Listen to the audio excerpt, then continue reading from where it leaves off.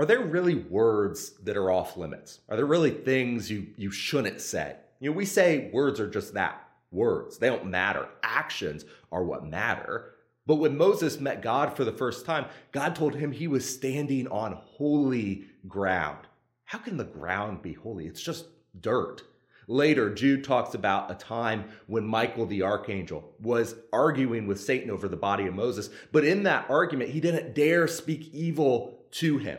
Only ignorant people would speak evil of whatever they don't know, like brute beasts, Jude says. There is such a thing then as holy ground, as holy words. So don't speak crassly.